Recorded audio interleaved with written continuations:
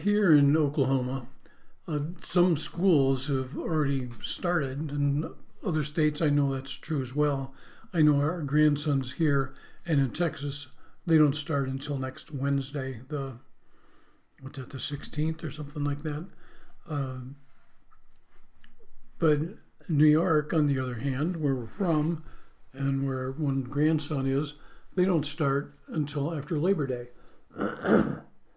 Now, I know that there's some other states that are the same way. I'm pretty sure Maryland, they don't start till after Labor Day.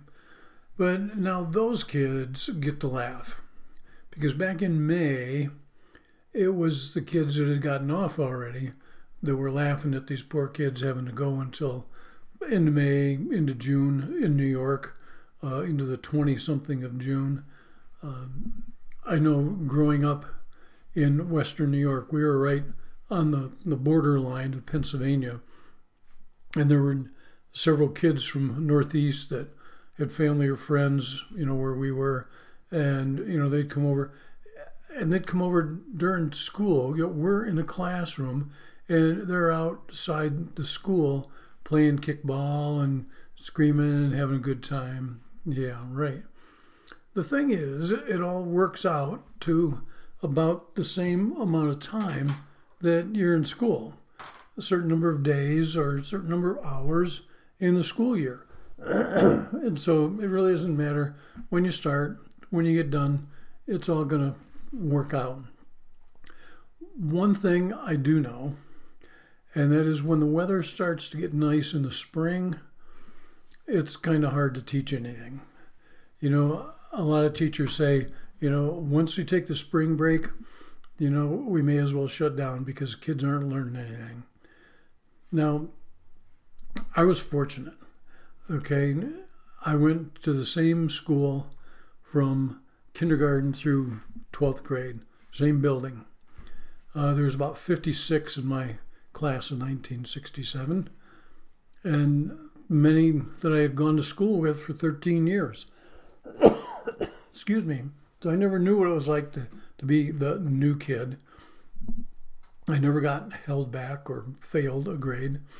I didn't have to retake 9th grade history because I just didn't bother to do it the first time around. And I ended up in the National Honor Society that year. But things have really changed in the 54 years since I was in school. Girls, they had to wear a dress or a skirt. You wear no pants of no kind. Boys, they had to wear decent clothes. The farm boys, the country kids, boys, they would wear jeans sometimes, and they were blue jeans. Nothing like the stuff you see now. And nobody could ever wear shorts, at any time except for gym class.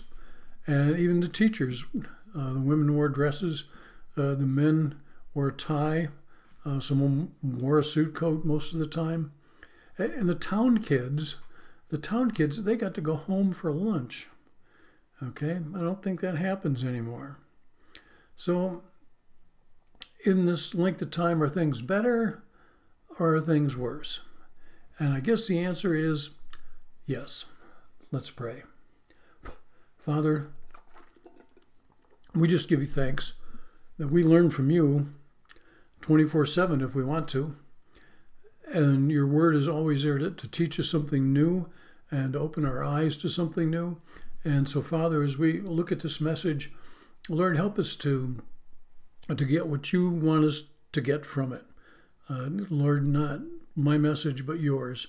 And so we just put it in your hands, and Lord, let you put it in our ears, our minds, and our hearts through the Holy Spirit. In Jesus' name, amen.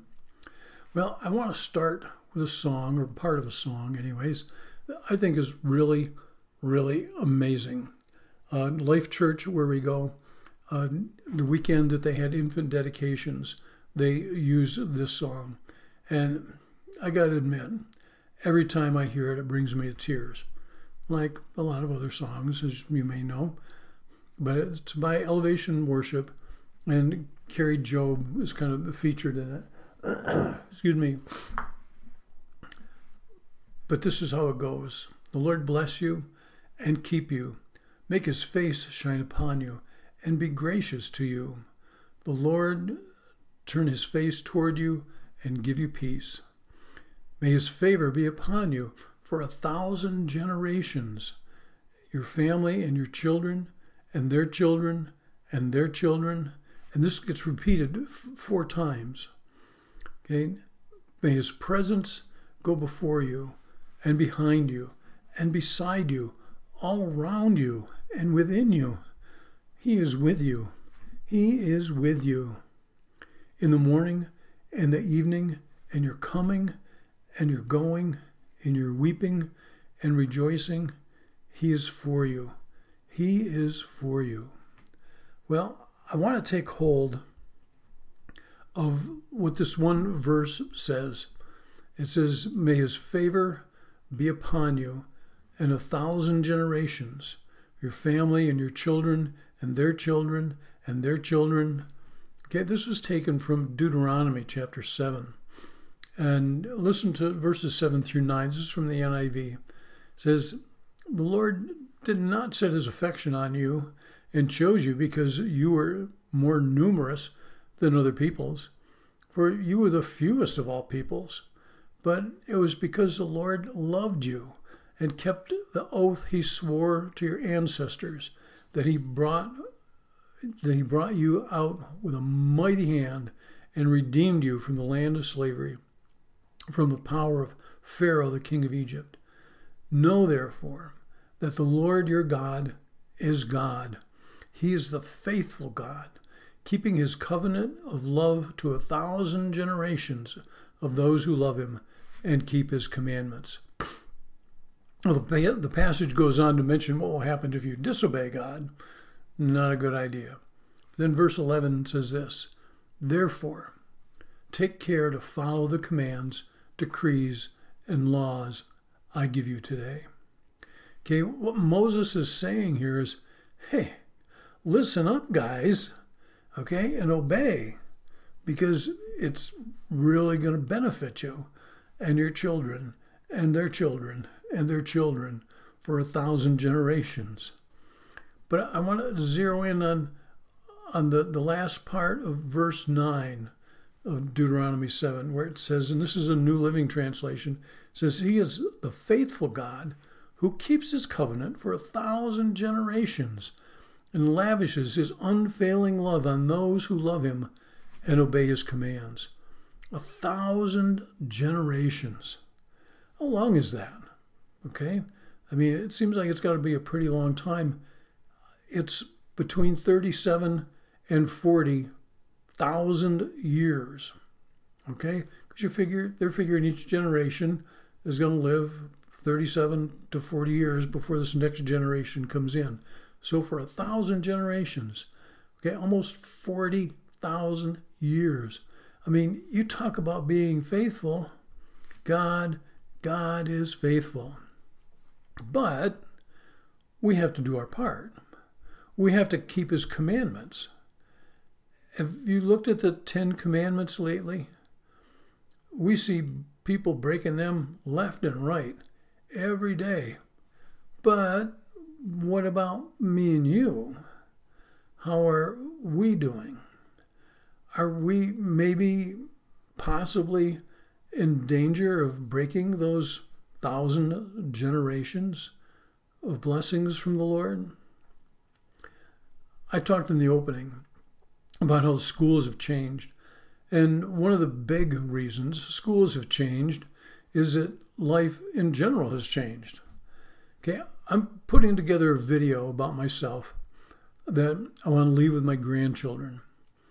Okay, I've got pictures to go into it, from when I was younger, in school and where I lived and stuff, about my growing up, my family, work, places I've lived, the things that I've done, and the changes that I've seen. Whoa, many, many changes in 72 years. Okay, I don't remember the first maybe 4 or so, but I remember a whole lot since then. So let's look at a few of the changes And I'm not talking about physical things that have changed, which is quite obvious. But how about respect for authority? You know, when I was a kid, you may not like your teacher, but you respected your teacher. You may not like your parents, but you respected your parents. Okay, and respect for your neighbors, respect for the property of other people. You know, I mean, our priorities, they've gotten all messed up. Let me kind of put this in the context of church and how things have changed. Okay, now remember, I did not grow up in church, okay? But grandparents of mine, or that generation, would be able to say, we used to attend 6-week tent revivals 7 nights a week. And the parents of my generation would maybe say, we used to attend Sunday through Wednesday revivals at our church. And then my generation would maybe say, we used to attend church occasionally on Sunday mornings. And the children of my generation, we used to attend church on Mother's Day and Easter and Christmas. And the grandchildren of my generation, what's church? You know, I see those buildings and all, but you know what? I don't understand. Now, to some of you, that really sounds kind of ludicrous, okay? Because you're still doing what your grandparents were doing, going to revivals for 6 weeks or 4 weeks or whatever it might be, 7 nights a week, and thinking nothing of it. That's what you did, okay?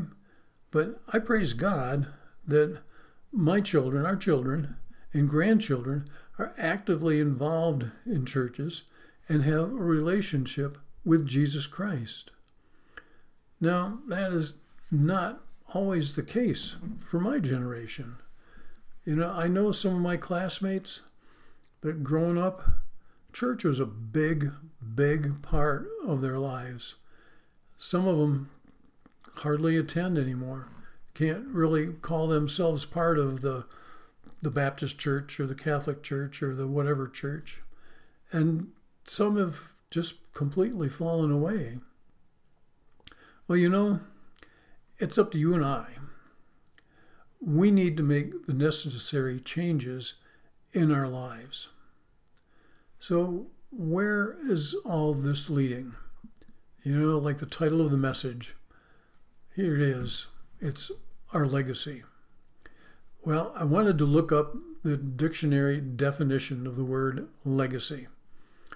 Okay, and this is what it says. First definition is a gift by will, especially of money or other personal property, a bequest. She left us a legacy of $1 million. Now, it's not surprising that the number one definition is talking about money, okay? Because to most people, that's what they would be concerned about.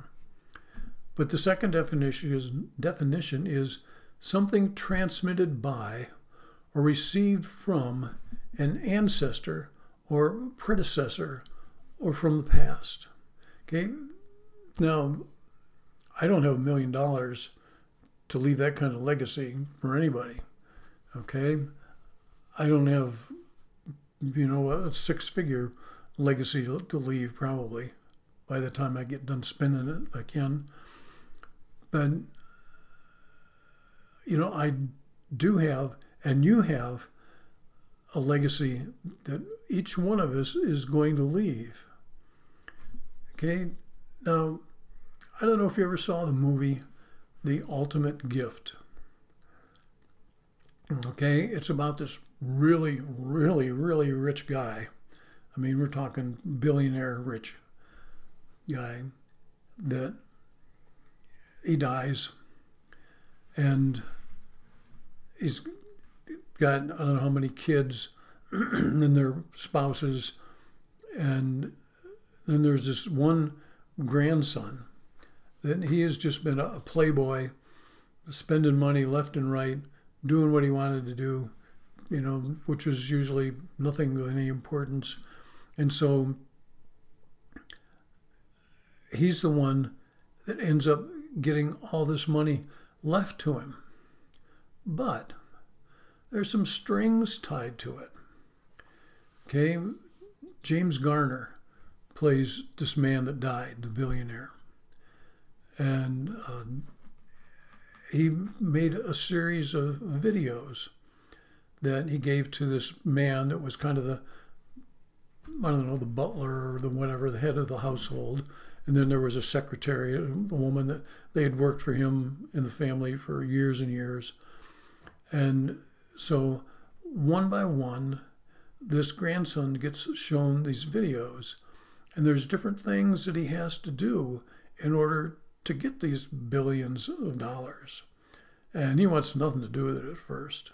And I think it's the first thing he has to do is he has to go to Texas to a good friend of this man that died. And this man is a rancher, and he's got like thousands of acres of land.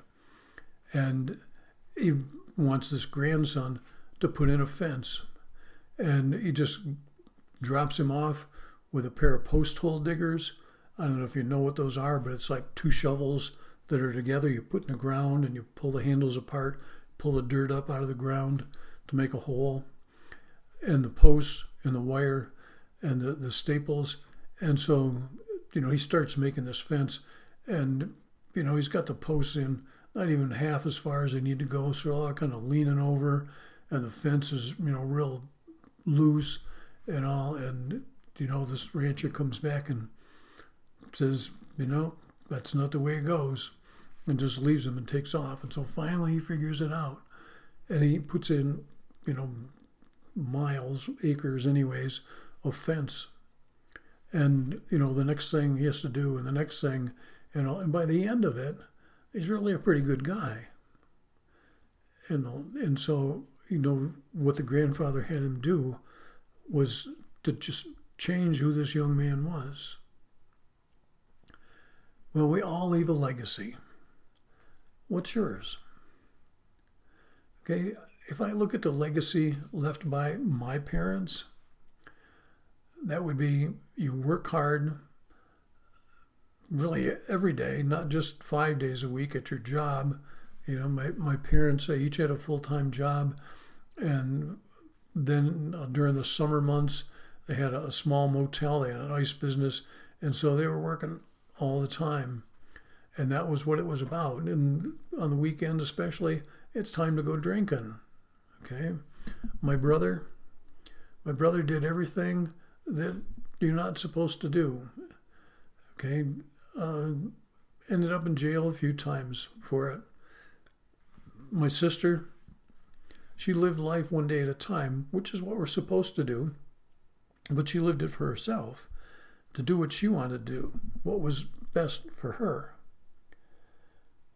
Well, when I look at my wife's family, I see a totally different legacy. Her parents daily read the Bible, studied the Bible, together and on their own. They were teaching others about Jesus. They were serving the Lord.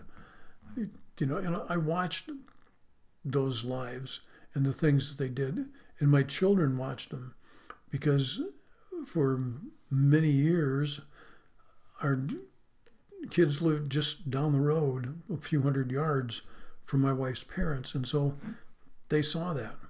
They didn't know my parents. Okay, when my mom died, our oldest child was probably 5, and I think Chris may have a couple memories of my mother, but not much.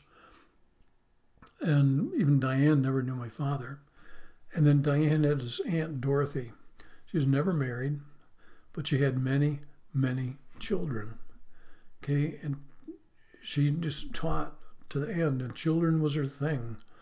Okay, she would go out and drive all over the countryside to pick up 1, maybe 2 kids to bring them to Sunday school or vacation Bible school. Okay, Diane's aunt and her father and her mother all died within 7 months of each other. And so many, many people at the funeral home and after the funerals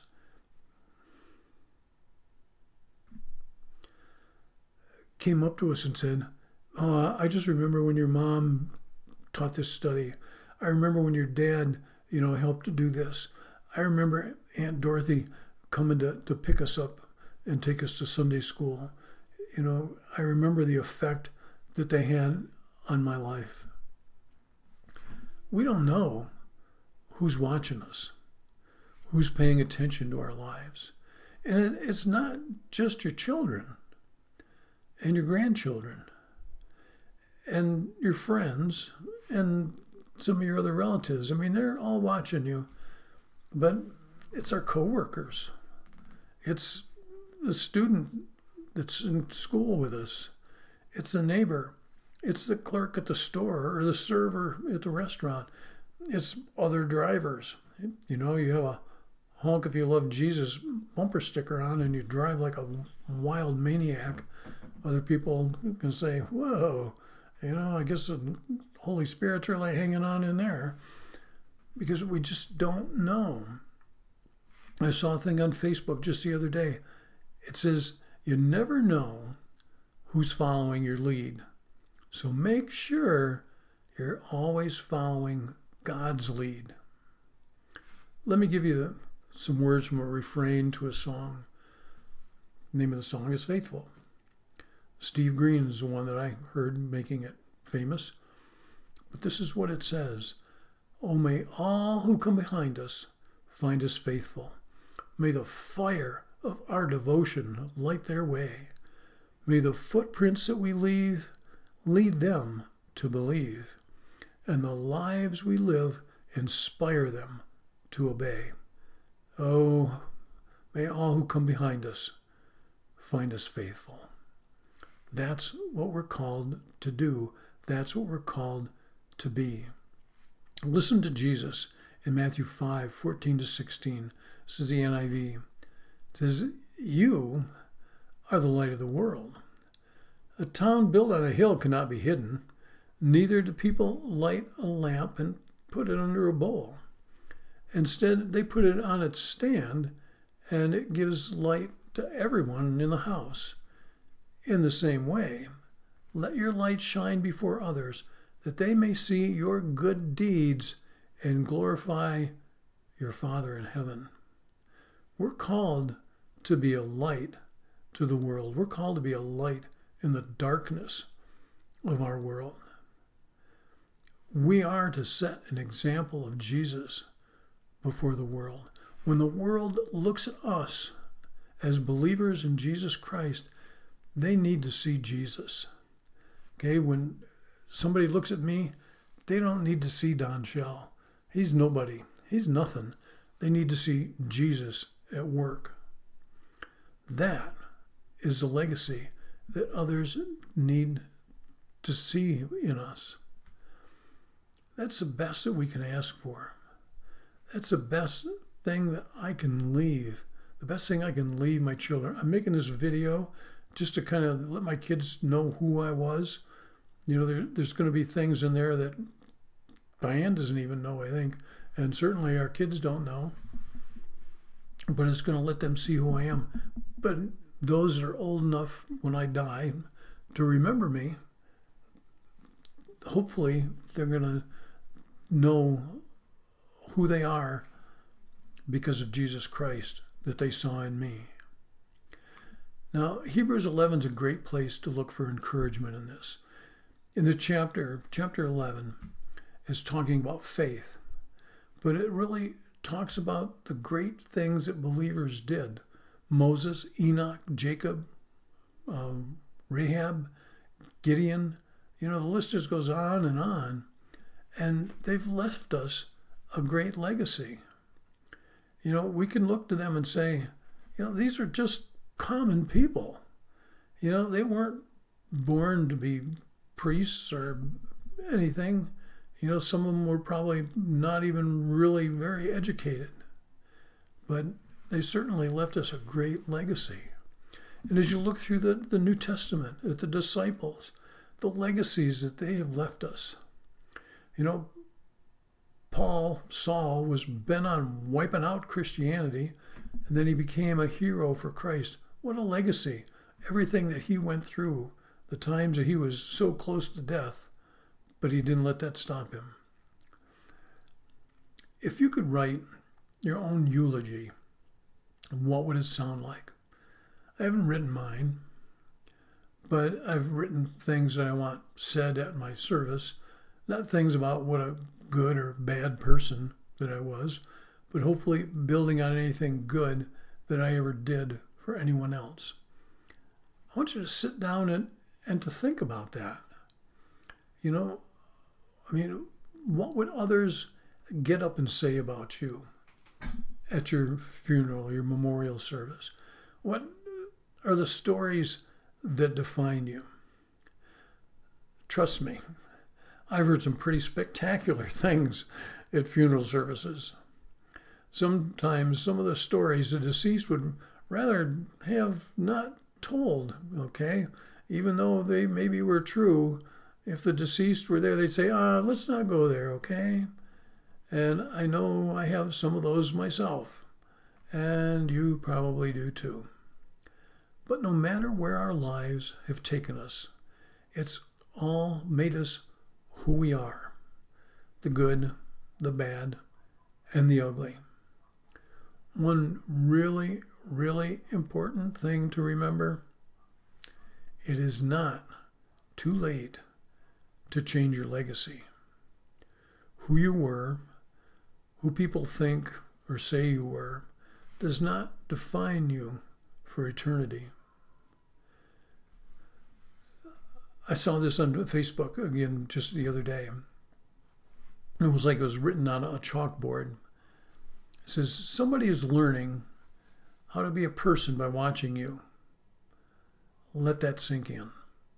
And it had the teacher's name at the bottom.